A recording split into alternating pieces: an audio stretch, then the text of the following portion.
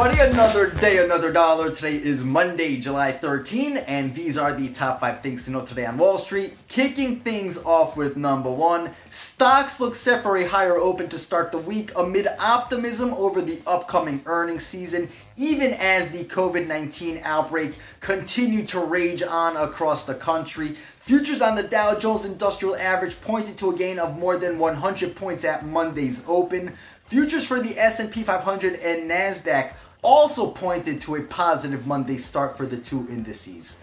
On to number 2. Perhaps in a sign of things to come, Pepsi reported better than expected second quarter results ahead of the opening bell. The company said its snacks businesses benefited from a surge in at-home consumption of salty snacks such as Fritos and Cheetos during lockdowns triggered by the COVID-19 pandemic.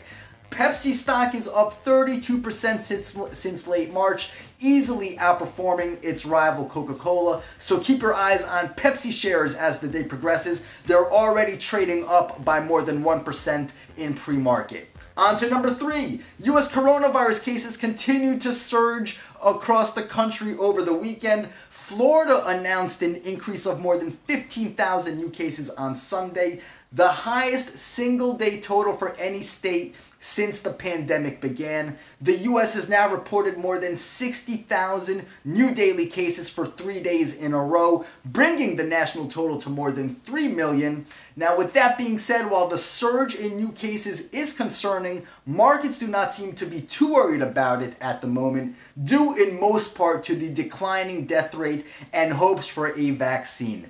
On to number 4, in foreign exchange markets. The risk-on rally is pushing the US dollar lower against its major rivals. The greenback wasn't that far off its lowest level in more than 4 weeks in early trade. Meanwhile, in the bond market, yields on the US 10-year notes were last at 0.63%, within sight of last week's record lows of 0.56%. And finally, number 5, over in commodities markets, super low rates have been a boost to gold, which is trading near its highest level in 9 years. The yellow metal was last at around $1,810 per ounce, just off its best level since September 2011 of $1,818 an ounce, touched late last week. So that's it for me. Don't forget to head over to YouTube, hit the like button and the subscribe button. May the trading gods be with you. Have a great day, everybody.